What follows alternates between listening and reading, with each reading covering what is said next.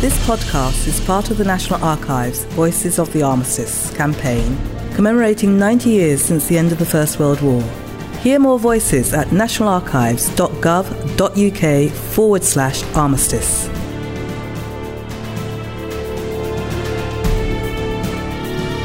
My name is William Spencer. I am the Principal Military Specialist at the National Archives at Kew. Cab 45166. Translation of a captured German war diary. This diary, captured from a German officer, records his experiences on operations on the Somme in 1916. August 30th. The rain continues. It is now like November weather. Plenty of rain and fairly cold besides. The trenches are bottomless. The bottom, all shot to pieces, eagerly sucks up the water so that one always has to wade in mud up to our knees. The whole region through which once the communications trench used to run is kept continually under fire.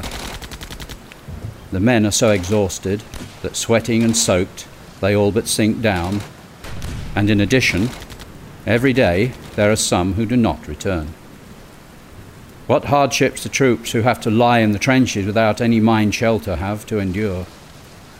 The foxholes, dug with good pains but without supports, fall in, and men are buried. Standing in the mud up to our knees, we've got to hold out. The only good thing about the weather is that the heavy artillery has ceased, as no observation balloon or aeroplane can show itself. Accordingly, one can make up long arrears of sleep.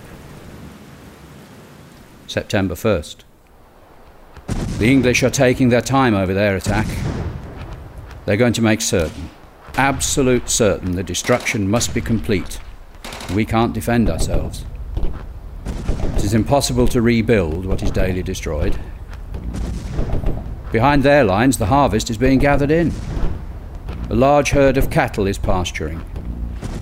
Long English columns pass by. Relieved infantry are marching along. People are hacking peacefully about, and all this within range of our own artillery. Our communications are cut, so there is nothing to be done. It pains and revolts me to such an extent that I no longer heart to observe. September 2nd, 1916. Today an order for relief came.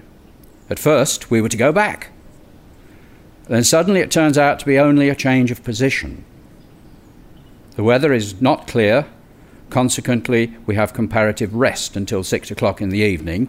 Then again, they fire like mad on our position. I don't believe in a respite.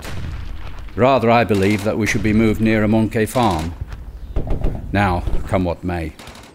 September 4th, 1916. At last, relief from suspense.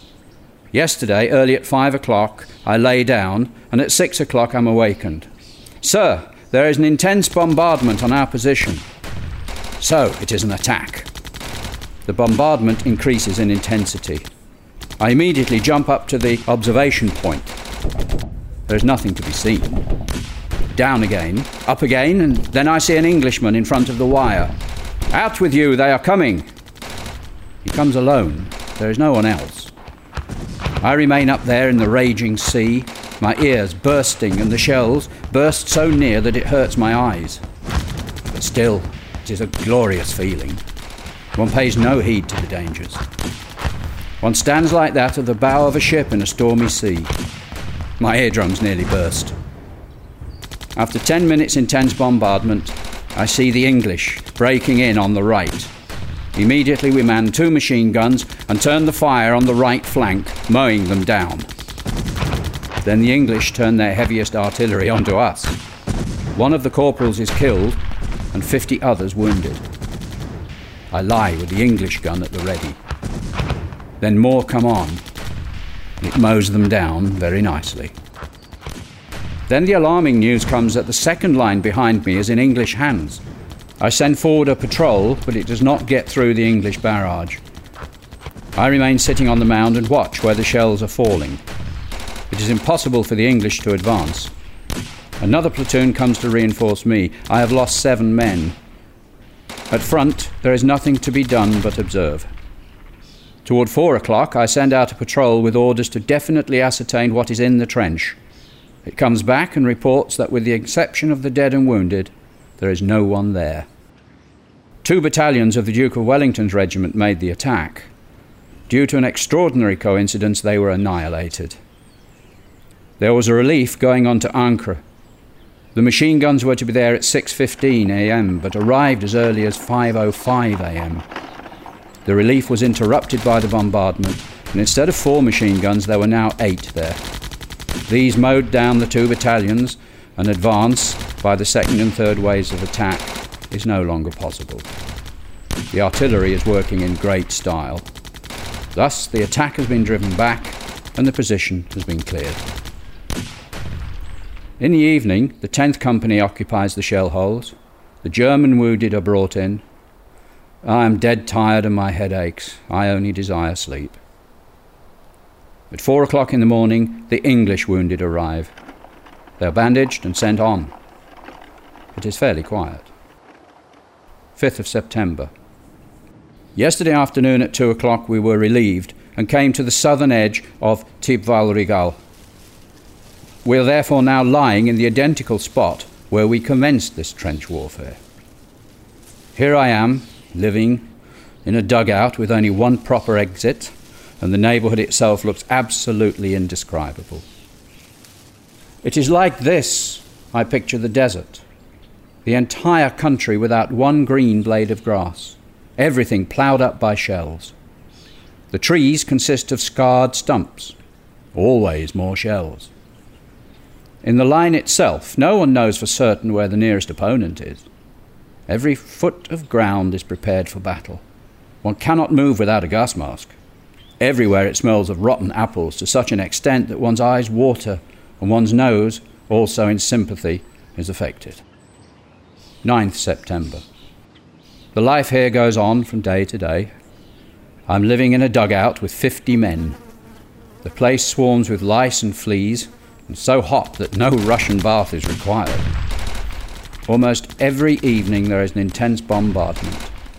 Moncay Farm is strongly encircled. 11th September. One gets accustomed to everything, even this position. I suffer most from the fact that I share a dugout with 60 men without any ventilation. The air is indescribable. When one comes from above, one gasps like a fish. It is so hot, after 2 hours, one wakes up in a bath of sweat. 13th September. I'm sitting at a table in a proper room in Marquion, 12 kilometres north of Cambrai. We were relieved by RJR 77. It was high time. The men were so covered with lice and dirty that all would have become ill. The relief took place without loss. The neighbourhood itself is very nice. There is even a stream here. This is bliss, but it only lasts 7 days. 21st September. Now we are again sitting on top of the volcano. We are the garrison of Thiepval. It seems strange after 8 days of rest. Here I am again, once more covered with lice and feel as uncomfortable as possible. We are between 2 millstones, slowly being ground to pieces. And then you have the inflexible rule: no trench is to be vacated. Every inch of ground must be disputed. When you consider the fact that our line forms a small, sharp salient, and that the trenches are completely destroyed, owing to which one platoon is entirely separated, and with whom we have completely lost touch, that we have no defences, without any means of communication, and that one platoon has to man a double company front, one realises that it is a gambler's last throw. I am anxious to know how it ends. 22nd September. The superiority of the English airmen, and owing to them their artillery, is crushing. It is the airmen who make this offensive what it is, and they are really worthy of all admiration. But in spite of all, we must and will conquer. Today they carried out a relief in broad daylight. I watched it, and I could only clench my fists in vain. It's most disheartening. 25th September. Our commander is reported sick, suffering from gas poisoning. Accordingly, I, as next senior, take over command of the company. It is a dangerous position to be in, when taking over command, the most threatened outer defence of Tipal, which is being flattened by every means and from every direction. Lieutenant Kimmich's diary ends on the 25th of September 1916, with no further entries after this date. This podcast is a recording of extracts taken from records at the National Archives and is a copyright of the Crown.